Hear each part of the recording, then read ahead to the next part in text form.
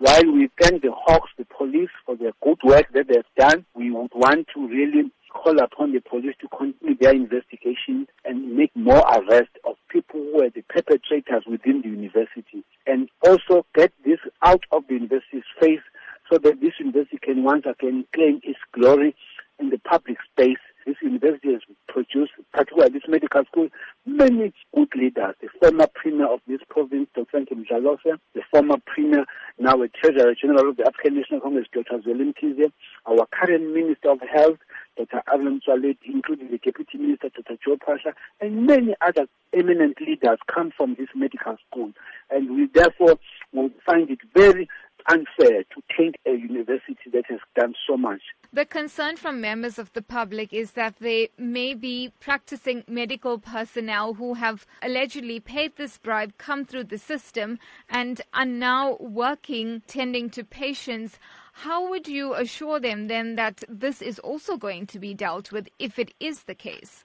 I can't assure them because I would not do the investigations. That is why I'm calling upon the university to make sure it does its bit to investigate.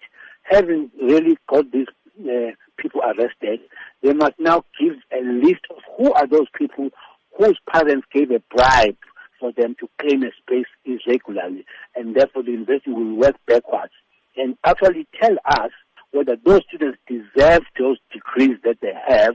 The onus is on the Health Professions Council, whether it recognizes those degrees, those students.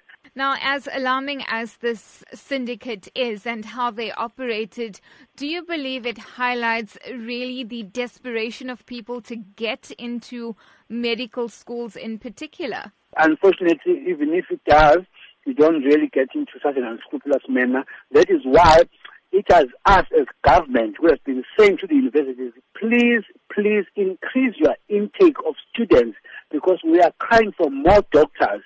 And for whatever reason, only now here and there, universities now are beginning to open up more spaces for universities. I now know that KwaZulu-Natal Medical School is going to increase the intake into about 300 to 400 in the next 2 years. But before that, they were glued to 200, and yet they received about 1,500 applications. That is why, as government, we took it upon ourselves to send students to go and train elsewhere, in particular in Cuba, so that more and more students can qualify as doctors and come and assist us. We were very much aware that we are in a dire need of more doctors.